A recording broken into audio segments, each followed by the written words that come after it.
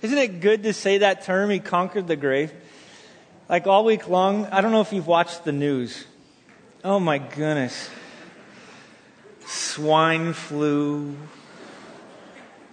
terrorism, the whole economy's falling apart, taxes, kidnappings, piracy.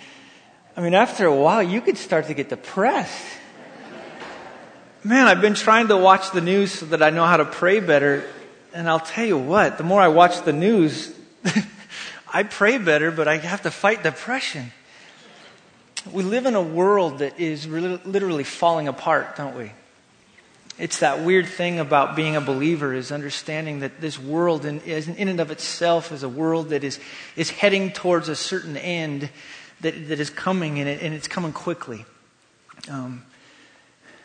I think one of the things that I've appreciated about reading the Bible so much is that I get to know the end. Man, if I didn't know the end, oh gosh, I seriously do not understand how people live without knowing that the end is going to be okay. We live in this weird form of progressive culture that somehow thinks we're just all progressing and things will get better and better and better. As if they don't look back on history and understand that every time we think it's going to get better, we kind of in a weird way make it worse, don't we? Like I was thinking through just the 20th century alone. Everybody came into the 20th century. You had these incredible scientists. You had guys like Edison. You had guys like Tesla. You had different social scientists like Freud and Piaget and all these different guys that promised us this 20th century was going to be this gloriously wonderful century full of all these wonderful things that science was going to do for us and that government was going to do for us. Everything was moving that direction and everything was wonderful until this little thing called World War I. When World War I happened, the whole world kind of got uneasy there because everything was supposed to get better. They saw things like mustard gas. For the first time, chemical weapons were used to kill people, and they saw the destruction, and they saw men coming home from war that were scarred by some pretty nasty things. So Woodrow Wilson and a group of people decided they were going to create this thing called the League of Nations. They were going to put together this concept in which somehow, if we just work together, if we can all just get along, that somehow we can progress this world to a better place. And so they formed it together and forgot in the middle of it that there's still guys like Hitler. Oh boy, he was a booger, wasn't he? Hitler came along and rose up. In fact, he was trying to create a better world too. His world was really weird. But he had in his concept that progress was we need to create this master race, and in creating this master race that somehow out of it will come progress. That will be a world that's better if we can just get rid of certain groups of people and just have this master race. And ensued, what came from that is World War II. And so then we thought, oh, the United Nations. That's what will keep the world together. But quickly we learned that we started this little thing called the Cold War because along came a man named Stalin. We thought FDR had solved all our problems. We thought we'd created a government in which now we had this social safety network. Little did we know that social safety network would create a bigger mess than we knew what to do with ourselves. And we started off on a Cold War. And then all of a sudden we could go to the moon. And John F. Kennedy was going to be this guy that was going to take our culture and was going to make the world a better place. And then a bullet ended that. And you just saw lives shattered at that moment in the 60s. Martin Luther King Jr. also got a bullet in the 60s. And in the 70s, when we weren't sure what to do with government, suddenly along came a man named Nixon who was also going to make things better. And he ended up going off to jail. Almost. Thank goodness for a pardon, huh? That didn't make people happy with Gerald Ford. So along came Jimmy Carter. Oh, the peanut president. We were so happy to have Jimmy until our economy got shattered. So then we thought, oh, Ronald Reagan. We'll bring Ronald Reagan along. And he came in, and then somehow he was going to come in and fix all the problems. And he came in, and all these guys have done the best they could throughout time. So we ended the Cold War. Oh, good, the Cold War is over. The world is going to be a happy place. Oh, dang it, terrorism. As that got shattered, this little thing we created over in Afghanistan as we tried to fight the Cold War suddenly flared up in these little groups we called Al-Qaeda. The Taliban sprung up, and all of a sudden in the 90s, as we were all getting richer and richer and richer and more comfortable and more safe and more secure, was all shattered on September 11th, 2001. And probably when I say that, you remember where you were, don't you? All of us went, ah! And we had just elected George Bush, the Christian president, and so everything was going to be okay. Went off to Iraq. The world was supposed to be a better place. Everything kept tumbling. So then we needed hope. So what did we do? We elected a man that brought change. Yes, we can. I hate to tell all of them whether they're Republican or Democrat. So please, when you send me emails this week, I am picking on everybody. Democrats and Republicans alike. To Barack Obama, I say, no, we can't. We can't. See, the thing that was different about the Apostle Paul was he understood something big. We can't, but God can. See, if there's one group of people that should stand screaming at the loudest, that should say to everyone, I don't care whether it's Bush or Obama or Reagan or the first George Bush or Bill Clinton or Jimmy Carter or Gerald Ford or Nixon or Johnson or Kennedy or blah, blah, blah, all the way go back. We, government, science, can't. But we serve a God that can. Before even He created the world, God set in motion when He created the angelic world, a group of people that were going to worship Him. Not only that, but then as He created this group, these angels that were going to worship Him, He decided He in this Trinity and His perfection of who He was, He created then this world. He created the stars. He created the heavens. He created the world. He created everything around it. And everything was designed to bring Him glory, every last aspect of it. And He looked at these two people that He created, Adam and Eve, when He put them in the garden, and He said, listen to me. You keep about my purpose and my plan, and I promise you, you won't regret it. And His purpose and plan was you may eat of anything. You go crazy, but there's just one tree you're not supposed to, the knowledge of good and evil. This tree over here. Well, everyone knows Satan questioned God. Back in the book of Ezekiel, we learn about that. And after he questioned God, he came down to earth and he got Adam and Eve to believe that God wasn't worth it and that you should have a different purpose and plan. You should make this purpose and plan about you. Oh. Me? You mean I can make this about me? Yes. And from that stemmed a mess that we've been in now for years and years and years and years and years and years. And you'd think it'd make us depressed. But along came, after years and years, this means and mechanism now where God was going to demonstrate something that He'd put in place through the sacrificial system, through all the prophets, through the kings. Everything pointed to this amazing work that was about ready to happen. Onto the scene busts this guy named John, and he explains to everybody, I've got phenomenal news.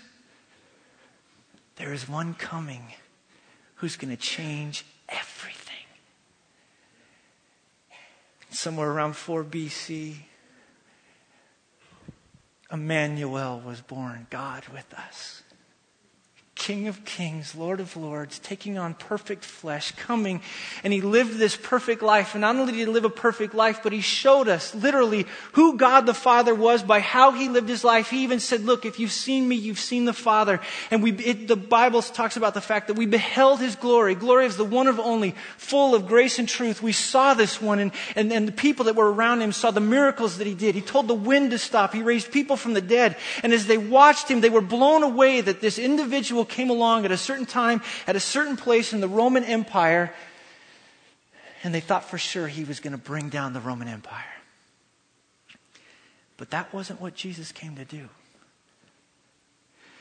There was this thing called the cross is really why He came. See, in this big giant story of God, and the reason that I don't get depressed is because suddenly into this story of God interjects this amazing work of God where I cannot absorb the wrath of God. It's impossible. When Adam and Eve sinned and everyone since, we all deserve to absorb the wrath of God, not just for a time, but because He was eternal and because He was holy. I deserved a holy and eternal punishment forever. And on that cross, God in the flesh put Himself there so that He might absorb the wrath that was owed me. Sin was nailed to the tree, and those of us that place our faith in Jesus Christ now face it no more. That's good news. But it didn't stop there. They put Him in this tomb. He went there for 3 days and the whole world didn't realize it. But in the angelic realm at that time, God the Father was taking God the Son through the entire angelic realm proclaiming, I won. I've defeated sin. I've defeated death. I've defeated Satan. Everything about it, I have won. And then the third day, Sunday, He raises Jesus Christ from the dead and He reminds them, you can't hold my Son in the grave. No. I am God.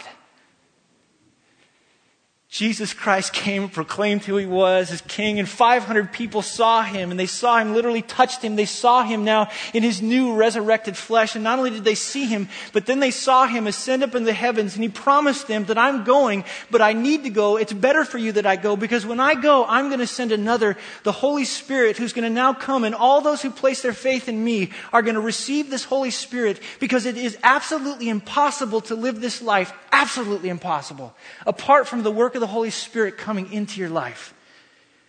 And you will receive power when my Spirit comes upon you, Acts 1:8.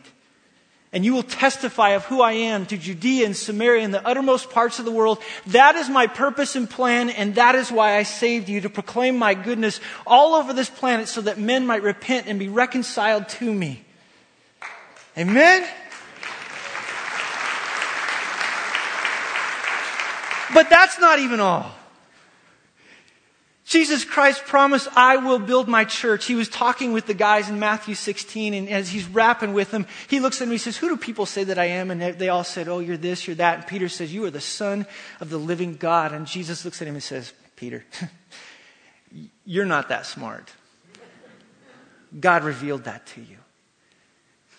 And on that faith, I'm going to build my church.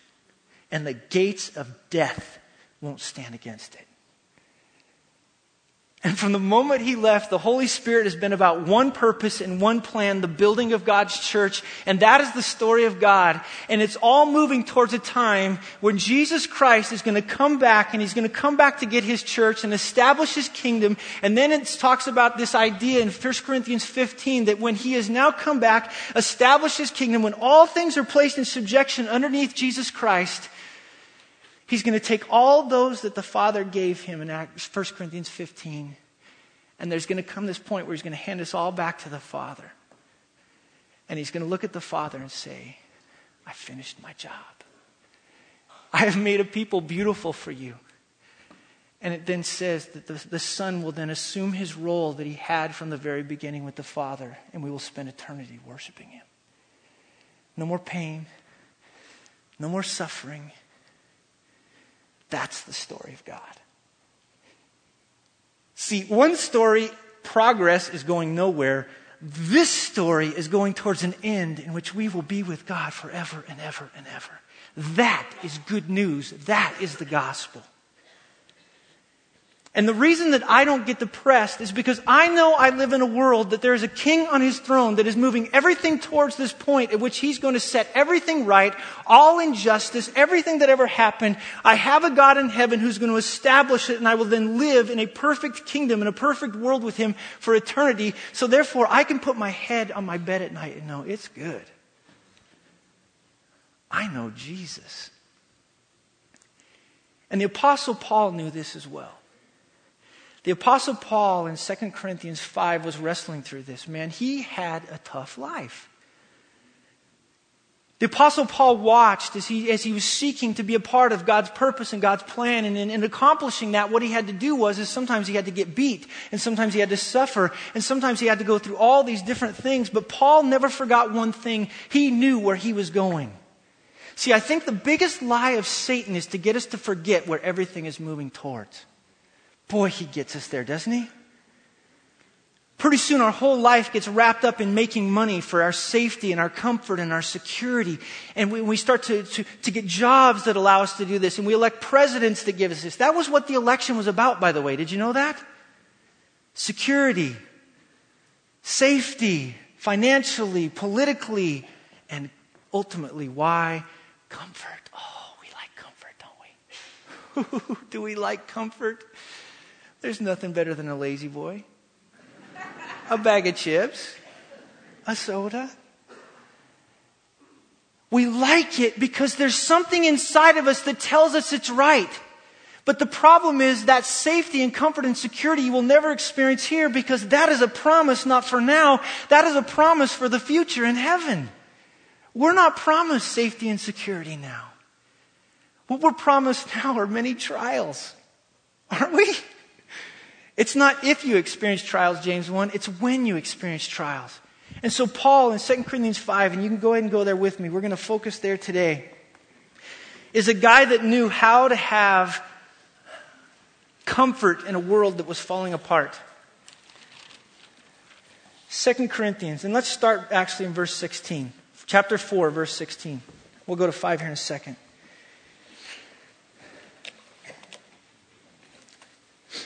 How did Paul keep his head while the world was falling apart? Verse 16. Look at this. He said, we don't lose heart. That word lose heart literally means it's that side of me that where courage is found. I do not lose courage. There's something about his heart. There was something going on to it that he said, I don't lose it. He says, though our outer self is wasting away, our inner self is being renewed day by day. Our outer self. All of us in this room are looking at our outer selves. And just so you know, I can see it from here. You're falling apart. And you know you're falling apart, don't you? Oh boy, every time I tip my head, my hair is falling apart. Or at least off. We live in a world of entropy, in which unless a force acts to bring it back into order, everything kind of goes... And it goes right here, doesn't it? Dang. This outer thing, he says, I don't worry about this. I don't. Now, he saw this as the temple of God, so it's not as if he didn't take care of it. He saw this as his ability now to advance the gospel of Jesus Christ, so he didn't get fat and slobby and anything like that. He didn't just smoke cigarettes and eat bonbons and drink soda. He understood that this was a tool that God had given him to advance the gospel to its greatest. But he also knew that as much as he took care of this, it was falling apart. I don't care how many miles you run. I don't care how many weights you lift. I don't care how many carrots you eat. You are falling apart. But Paul understood there was something different. There was this outer self that people saw, but he said there's this inner thing that's happening. And he's going to explain this inner life in verse 17. For this light momentary affliction is preparing for us an eternal weight of glory beyond all comparison, as we look not to the things that are seen, but to the things that are unseen. For the things that are seen are transient, but the things that are unseen are eternal. In verse 17 he says, look, this outer self is being afflicted every day. Every day there's problems of their own, isn't there? Man, you wake up and the moment you hit your alarm, that's your first problem. True? See, some of you cringed right when I did that. You hand out your scripts every day to your family, don't you? This is the scripts by which we'll follow every day, my glorious children. We hand them out, and they don't follow them. This light momentary affliction, though, he's talking about. Literally what he's talking about is the same idea out of James 1. Consider it all joy, my brothers, when you experience trials of various kinds, knowing that the compression of your faith, literally the pushing in of you, this inner self that's pushing to the outside, this stuff that's nasty in our life, every time the world pushes down on you, actually it is an absolute blessing, because as the world pushes down on you, out comes the things that aren't supposed to be there. And so he goes, I'm good. Push down on me. Because as you push down on me, look what he talks about in verse 17. As this world comes around me, it is preparing for me an eternal weight of glory beyond all comparison. See, Paul understood in this life that these things, it doesn't matter what happens to me. It doesn't matter if my day doesn't go like I planned it, because it's not my day anyways. It's God's day. And these trials that he brings into my life, no matter what trials God brings into my life, to be able to literally to put a weight upon me, a light momentary affliction, is because he's preparing me for something absolutely beautiful. He's preparing me for a day when I will stand in front of him. See, that's the other lie of Satan, I think. We forget that one day we're all going to stand in front of God. Don't we? I would venture to say not many of you woke up this morning and went, oh, I'm going to stand in front of God someday. No, you probably just wondered what kind of cereal you were going to eat. That's the life that we face. Quickly, we are just kind of going through the motions of the daily life. But Paul said, no, everything that comes into my life, all of this light momentary affliction is preparing me for something great. And he said not only that, but it has to do with these seen and unseen things, which he's now going to explain in verse 1 of chapter 5. For we know that if the tent that is our earthly home is destroyed, in other words, even if I were to die, this tent that I live in, by the way, tent is used there, so it's speaking of just this temporary thing. We have a building from a God, a house not made with hands, eternal in the heavens. Isn't that awesome? Paul lived his life saying, go ahead and kill me. I got something better. See, I think the reason people don't want to go to heaven is we think it's kind of mystical and ethereal, don't we?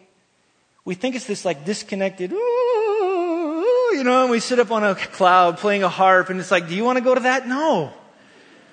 I don't want to go there.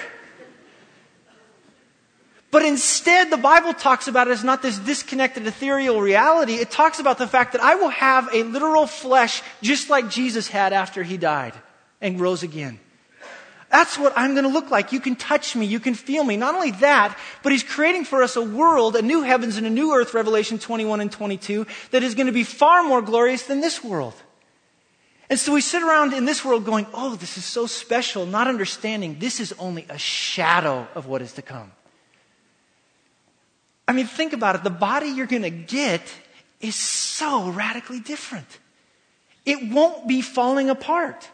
You will never have to worry about hair loss in heaven. We have a brother in the front. Come forward, my child.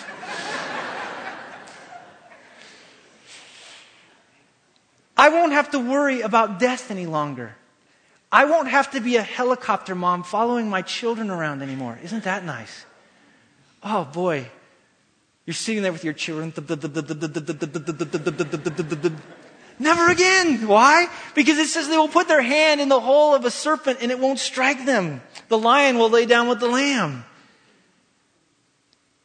See, when I talk safety, comfort, security, it is a lie to think that we have it now.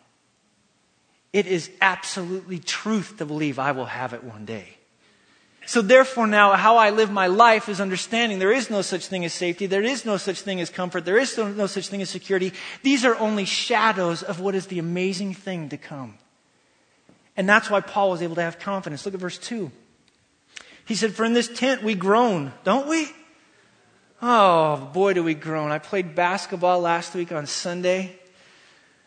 Played golf on Monday. Living the life of safety, comfort, and security. Oh, but I groaned. Oh, did I groan. My wife mocked me. And then I reminded her out of the book of Proverbs that told us what to do with mocking wives. But we groan. We ache. We feel pain. And he says, what that does to us, he said, is it causes those that truly know Jesus this longing to put on our heavenly dwelling, if indeed by putting it on we may not be found naked. And the idea is so that I will have another body to put on, and not just to sit there in nowhere, but I'll have something else. Verse 4, for while we're still in this tent, we groan, being burdened. Not that we would be unclothed, or not that we would have a body in the future, but that we would be further clothed, so that what is mortal may be swallowed up in life. Love that term. All of this one day will be swallowed up by life.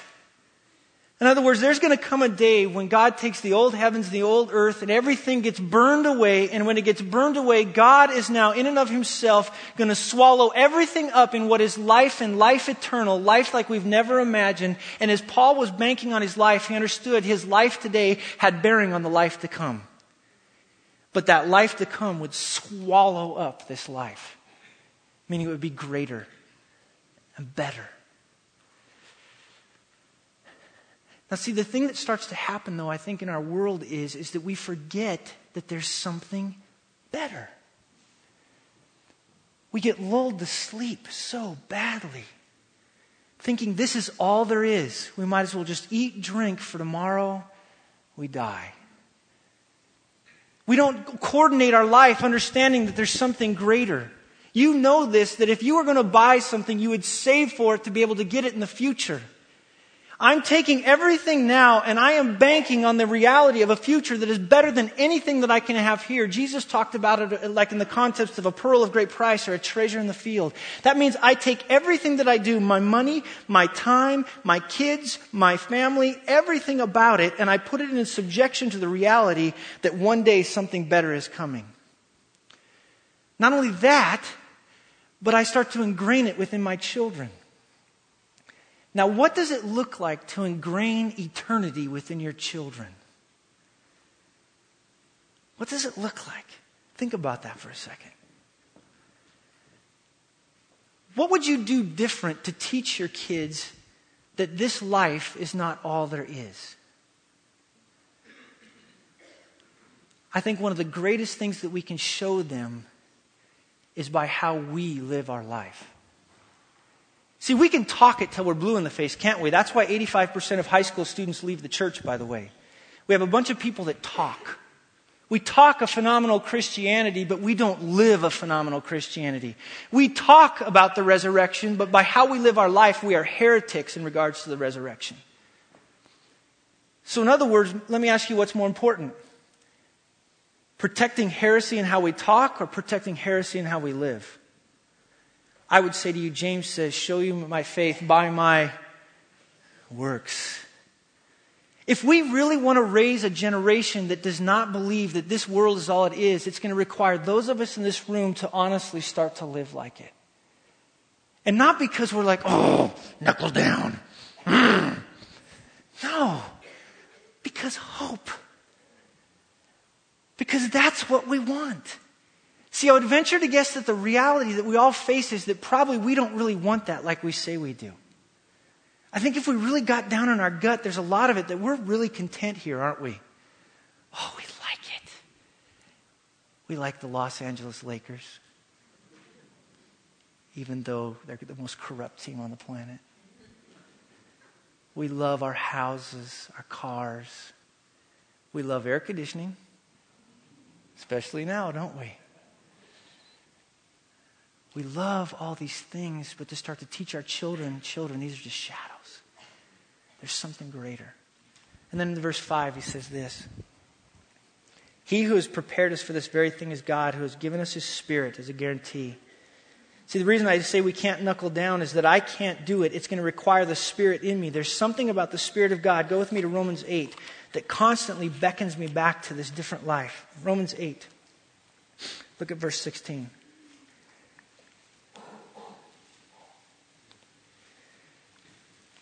When I come to Christ and I receive this Spirit, the Spirit himself bears witness with our spirit, verse 16, that we are children of God, and if children, then heirs, heirs of God, fellow heirs with Christ, provided we suffer with him in order that we may be glorified with him. That's key. Do you understand that in order to be glorified with God one day, you've got to suffer with him?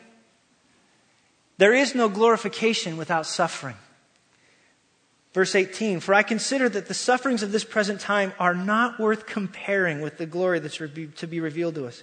For the creation waits with eager longing for the revealing of the sons of God. For the creation was subjected to futility, not willingly, but because of him who subjected it in hope, that the creation itself will be set free from its bondage to corruption and obtain the freedom of glory of the children of God.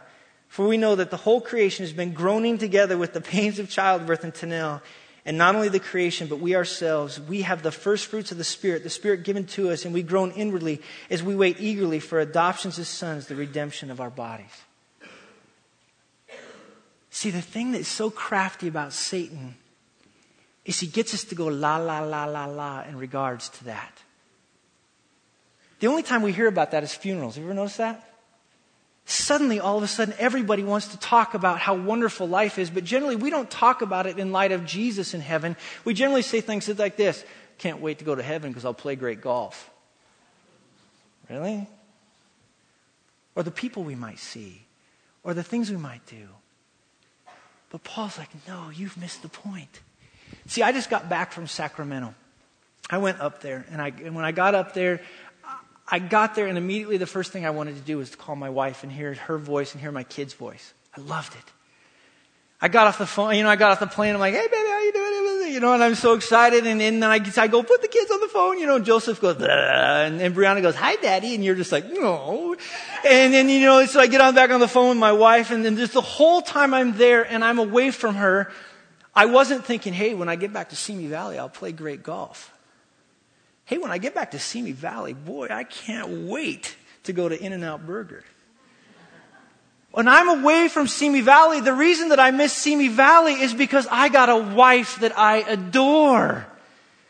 I've got little children that are 1 and 2, so they're not teenagers yet. So when you walk in the door, they're like, Daddy! Right?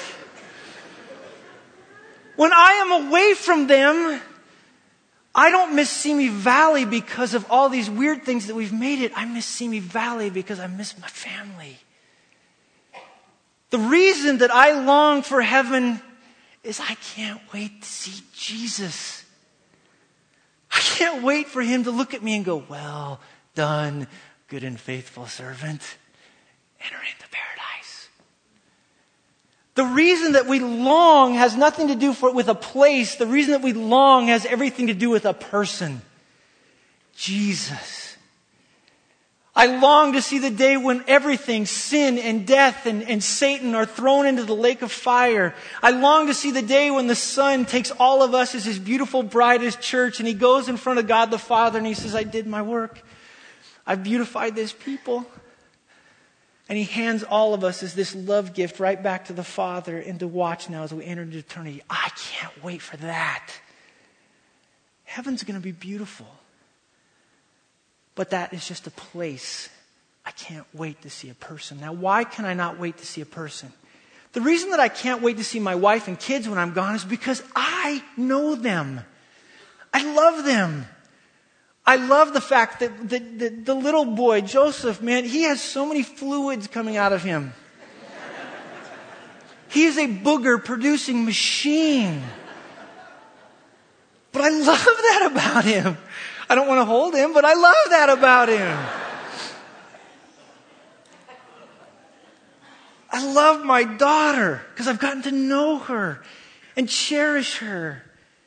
You've held her, and yet again, granted, she's not a teenager yet, but I still love her. And I love my wife. Why? Because over time, I have gotten to know them. See, the reason that we don't long for it, I feel sometimes, is because we don't really know Jesus. Because when you know Jesus here, you don't want to be apart from him. You want to be with him. It's like when you go on a long trip and you can't wait to be back with your family. Now all of a sudden we are strangers and aliens. We're ambassadors. We're people now on this planet. But we know one day Jesus is coming back and we should just be longing for it in the same way that after you've been gone for a long trip, you can't wait to get back to your family. And maybe, just maybe, you don't long for heaven because you don't know Jesus like you should. Because when you know Jesus, you want to be with him. Not in this existence we have now, but look at verse 6. See, we're always of good courage, verse 6, because we know that while we're at home in the body, we are away from the Lord. Verse 7, it should be almost like in parentheses, for we walk by faith and not by sight. He goes, look, while I'm here, he says, I'm good. We walk by faith, not by sight, which goes all the way back to chapter 4, verses 16 through 18. I am storing up for myself now treasures in heaven. It's okay. While I'm not here, that's fine because I'm living by faith, not by sight. Verse 8. But, or yes, we're of good courage. and we would rather be away from the body and at home with the Lord, meaning even if my soul has to escape this body and just to go be with the Lord, I would rather that, because then I would go be with the Lord. Verse 9, so whether we are at home or away, we make it our aim to please Him. I make it my aim to know Him, to love Him, to cherish Him, to find out who He is, so that in finding out who He is, everything about it, I will know how to please Him. I know how to please my wife. I know how not to as well. I know that if I am constantly taking out the trash, my wife is like, yay, good job, when I pick my underwear and socks up off the floor. That pleases my wife. Now, do I do it because I just don't want tension in my house? Maybe. I hope I do it because I love when I please my wife. There's promise in it. See, inside of every command in Scripture, the pleasing of God, like murder. The reason that I do not murder command is because I believe I serve a God that will vindicate one day and I don't have to. The reason that I don't covet is because I don't really believe that my neighbor's wife is worth it when God is going to provide for me so much more, a promise. Now all of a sudden when He says to please the Lord now, everything about me in my life comes into this is to just say, God, I'm going to make my life in such a way that it pleases You. And let me tell you the greatest thing that pleases God right now. Are you ready for this? Building His church. We tend to make worship services to tell God how wonderful He is, which is great. We read the Bible to tell God how wonderful it is, which is great. But the main thing that God is seeking to do on this planet right now is to build His church. And if you really want to please God, the greatest way to please God is to build His church. To join Him in that. That's part of the gospel. That's what's happening right now. That's what the Spirit is doing. If you truly have the Spirit inside of you, like verse 5 says you do, everything about you wants to build the church. Everything. You want to bring your life into the subjection of that. Because everything that God is seeking to do on this planet that is moving towards that future has to do with building the church today. And how I build that church is integral to what it looks like to stand in front of Him one day. That's why we come to verse 10. Verse 10 says this, for we must all appear before the judgment seat of Christ, so that each one may receive what is due for what he has done in the body, whether good or evil. This is so important to understand. First is this. For by grace are you saved through faith, and that not of yourselves, it's the gift of God, not as a result of works, so that no one can boast. You are not saved by works. When you stand in front of God one day, you will not be able to say to Him, but God, I did this and I did this and I did this from the standpoint of trying to earn merit or favor, trying to earn my way to God. You cannot earn your way to God. Absolutely impossible. The chasm is too great. The only way that I can ever get to God is through Jesus Christ and Christ alone. No way else. He paid the price. He rose from the grave. He's coming again. Everything I do now has everything to do with my faith in the work of Jesus Christ and Jesus Christ alone. However, you're not saved by works, but whether or not you're saved is vindicated by your works. See, the Bible is very clear that when I stand in front of God one day, I will be judged according to my works, which aren't my works in the first place, because Ephesians 2:8-9 does talk about this reality of not being saved by works. But then in 2:10 he says, but you are His workmanship, created in Christ Jesus for good works, which God prepared beforehand that you would walk in them. When I stand in front of God one day, my works will validate whether or not I was truly saved. Now, did everybody hear me? You are not saved by works, but your works will validate whether or not you truly had the Spirit inside of you. See, the blessing that we receive now, listen to me.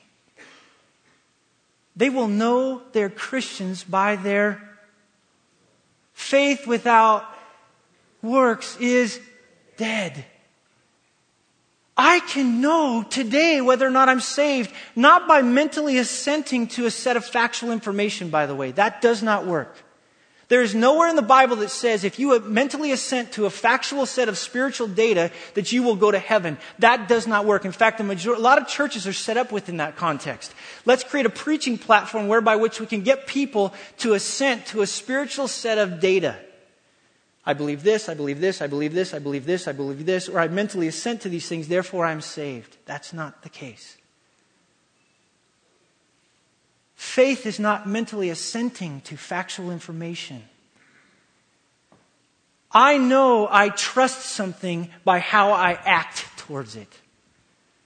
I will know if my faith is legit if what comes out of me are deeds that show the legitimacy of this faith. I can't conjure them. That doesn't work. But literally what God is seeking to do is to bring this world around me and to bring everything to bear on my life to show me whether or not I truly am one that possesses the Holy Spirit. And when I stand in front of God one day, Paul, when he talks about being clothed or unclothed, what he wants to be clothed in is he wants to be clothed in all kinds of works that validate that he truly was a follower of Jesus Christ. He wants to be able to be looked at and said, there is no doubt that the Spirit was alive in Paul because you should see how his faith worked its way out in works. The way that you can know that you're saved today is by looking at the fruit of your life. And let me show you, just so that I'm not speaking heresy, let me show you out of the Scriptures. Open your Bibles with me to John, the book of John, chapter 5.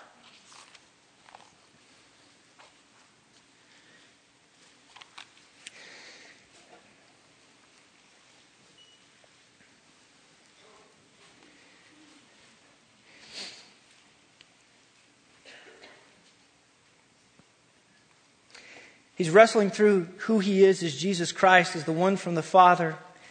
And in verse 24, he says exactly what I said earlier. He says, truly, truly, I say to you, whoever hears my word and believes in him who sent me has eternal life. He who does not come into judgment, but is passed from death to life. Now, we would look at that and go, okay, so all I have to do is believe, right? I just have to mentally assent to a group of facts. Look at verse 29.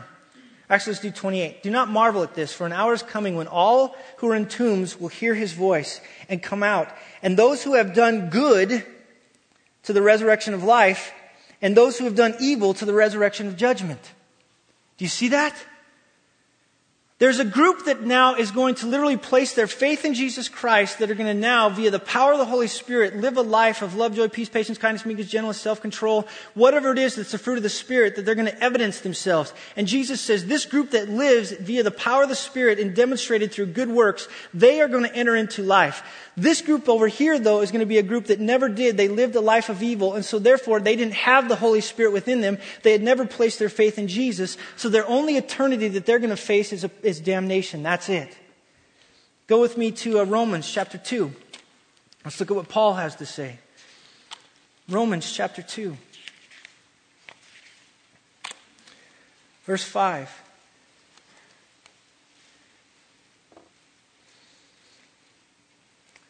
But because of your hard and impenitent heart, you are storing up wrath for yourself on the day of wrath when God's righteous judgment will be revealed.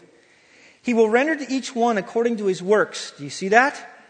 He will render to each one according to his works. To those who by patience and well-doing seek for the glory and honor and immortality, he will give eternal life. But for those who are self-seeking and do not obey the truth but obey unrighteousness, there will be wrath and fury.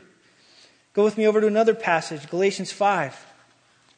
He's wrestling through the fruit of the Spirit and the fruit of the deeds of the flesh in Galatians 5.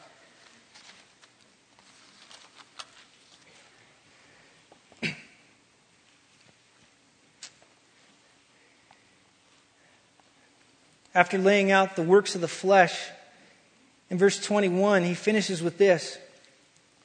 I warn you, as I warned you before, that those who practice, who do such things, those who by habit are this group of people that continually live these things out because they do not have the power of the Holy Spirit within them, they will not inherit the kingdom of God. Go to 1 Corinthians 6. We're going to go through a few different pages. 1 Corinthians 6.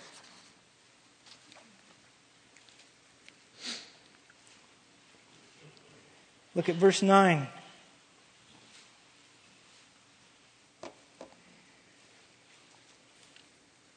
Or don't you know that the unrighteous will not inherit the kingdom of God? Do not be deceived. Neither the sexually immoral, nor idolaters, nor adulterers, nor men who practice homosexuality, nor thieves, nor the greedy, nor drunkards, nor revilers, nor swindlers will inherit the kingdom of God. And such were some of you. And look at this beautiful passage. That's who you used to be. But you were washed, you were sanctified, you were justified in the name of the Lord Jesus by the Spirit of our God. Literally, the idea is those who have truly been washed will not live ongoingly this way. That will not be the practice of their lives. Go with me to James 2. What does James have to say about this? And by the way, this is just a sampling.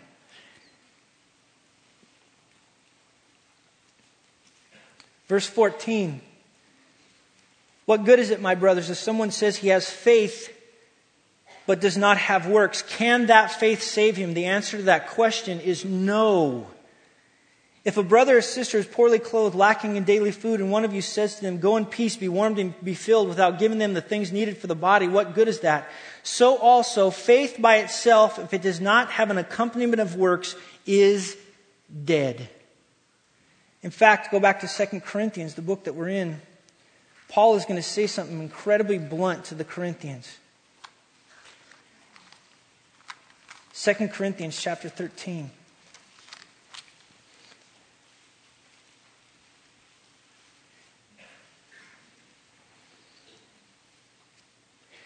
Paul understood the seriousness of standing in front of God one day, and so in verse 5 he said, examine yourselves to see whether you are in the faith.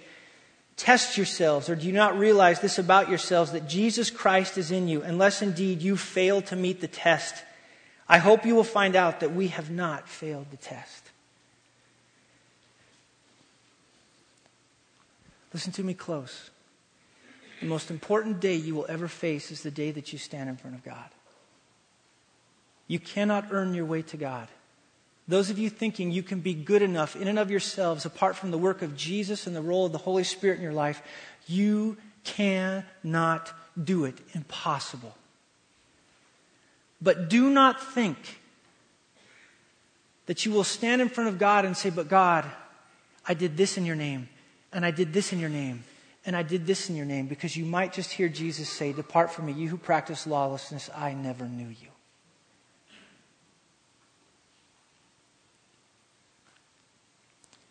Paul wanted to make very sure that people understood the most important day of their life was the day that they stood in front of God. And that's why in 2 Timothy 4, 6 and following, Paul wrote this amazing thing about it at the end of his life. He said, I have fought the good fight, I have finished the race, there is now laid up for me a crown of life that is guaranteed to me from God. I fought the good fight. I did the things that I was supposed to. The Holy Spirit worked His way out in my life, and when He came out in my life, it was validated over and over and over and over again, so that when I stand in front of Jesus one day, I will be clothed with what the Spirit of God did in my life. There will be no doubt. So therefore, Paul couldn't wait to stand in front of his Creator, because he had ample evidence of the role of the Spirit in his life to validate the faith that he had. I think there will be nothing scarier to stand in front of Jesus naked without that. Now please listen to me. You cannot earn your way to God. If any of you leave here thinking that, don't. But do not think that just because you said a prayer when you were 7, that is faith. Because faith without works is dead.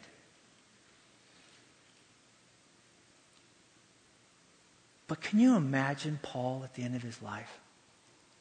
Oh gosh. That man knew of the faith that he possessed. He couldn't wait to stand in front of Jesus.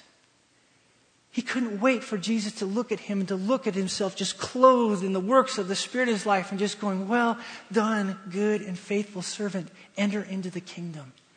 See, the reason that we desperately want you to get involved in your neighborhood, the reason that we want you to partner with other believers within your neighborhood, fulfilling the mission of God within your neighborhood, is we believe that is the best place for you to learn the authenticity of your faith. See, the whole goal of your life is to find out, is my faith authentic? Testing the Spirit. In other words, now you're finding out, is it real within my life? And the only way to do that is when you're involved in the mission of God. The reason that we've placed you out there amongst other believers is because now you're going to find out, do you use your home for comfort or do you use your home for ministry? Do you use your car for whatever it is they're using it for, or do you use it for ministry? Is your family a part of the ministry? Are you teaching them about ministry in and through your home and how you reach out to your friends that are both believers and unbelievers and how you love them? See, now, the people that live around me, I'm not trying to sell the gospel like it's Amway. I love them. And I want them to be able to stand in front of God one day and know for sure, as they're clothed in the works that demonstrate the Spirit, that they are someone that Jesus won't look at them and say, "Depart from me, I don't know you, you who practice lawlessness, I never knew you." My whole goal in my neighborhood is that my neighborhood would just resonate with the goodness of Jesus Christ. Because a group of us believers get together, and as we get together, we encourage one another, exhort one another, fellowship with one another, but we keep focused on the mission. And anytime any of us starts to deviate from the mission, we go, no, don't. Hang in there. Our job on this planet is to not step outside of the story of God, because when we step outside of the story of God and what He's doing on this planet, building His church till the day that He returns, we create a mess. Hang in here with us. And then calling other people within our neighborhoods to do the same. Again, not as now selling Amway to a group of people as like it's the gospel, but now we're presenting it as truly people that love them, calling them to this. That's the mission of God. The reason that I crave so much for you to not come here just Sunday mornings, but to go back to your neighborhoods and learn the mission of God, and not to stop there, but to take what you've learned in your neighborhood, and when you go to your workplaces, when you go to soccer games, when you go wherever it is, you take the same principles that you're learning inside of your neighborhood that is demonstrating the reality or lack of reality of the Holy Spirit in your life, and taking it wherever you go, and God reminding you over and over again, "See, I told you you're one of mine. See, I told you you have the Spirit within you. See, I promised you that this is the seal, the guarantee. All these things happen in your life now. You are going to face me one day, and you won't regret it in the least. You will be ready to stand before me because you've been involved in my mission from the start." That's why we want you out in your neighborhoods. We want you out there because that's the greatest place to find out who you really are. I'm going to finish just like this. If you want to enter into this today and you never have, if you've never placed your faith in Jesus Christ, today's the day. Today's the first day to beg Him to come into your life, to change you, and then to watch as the Holy Spirit changes your life and you get onto the mission of God. If you're someone who has placed your faith in Jesus Christ and wants to stand in front of now God in a way in which you now can look at Him and He will say, "Well done, good and faithful servant," the first place to start, the first act of obedience is to come up and to get baptized. That's how you join this family. You are buried with Jesus and you're raised with Jesus. Or if you have prayer, or if you have questions to how to get involved in what God's doing in Simi Valley, California, so that you can know for sure that you're somebody that's on the mission of God, that has the Holy Spirit within your life, today's the day. But please, listen to me. I believe that salvation is by faith alone, in Christ alone. It is found in God's Word alone, but it is validated by works alone. It is so important to understand that reality. Because when you stand in front of God, that is the most important thing that you take with you.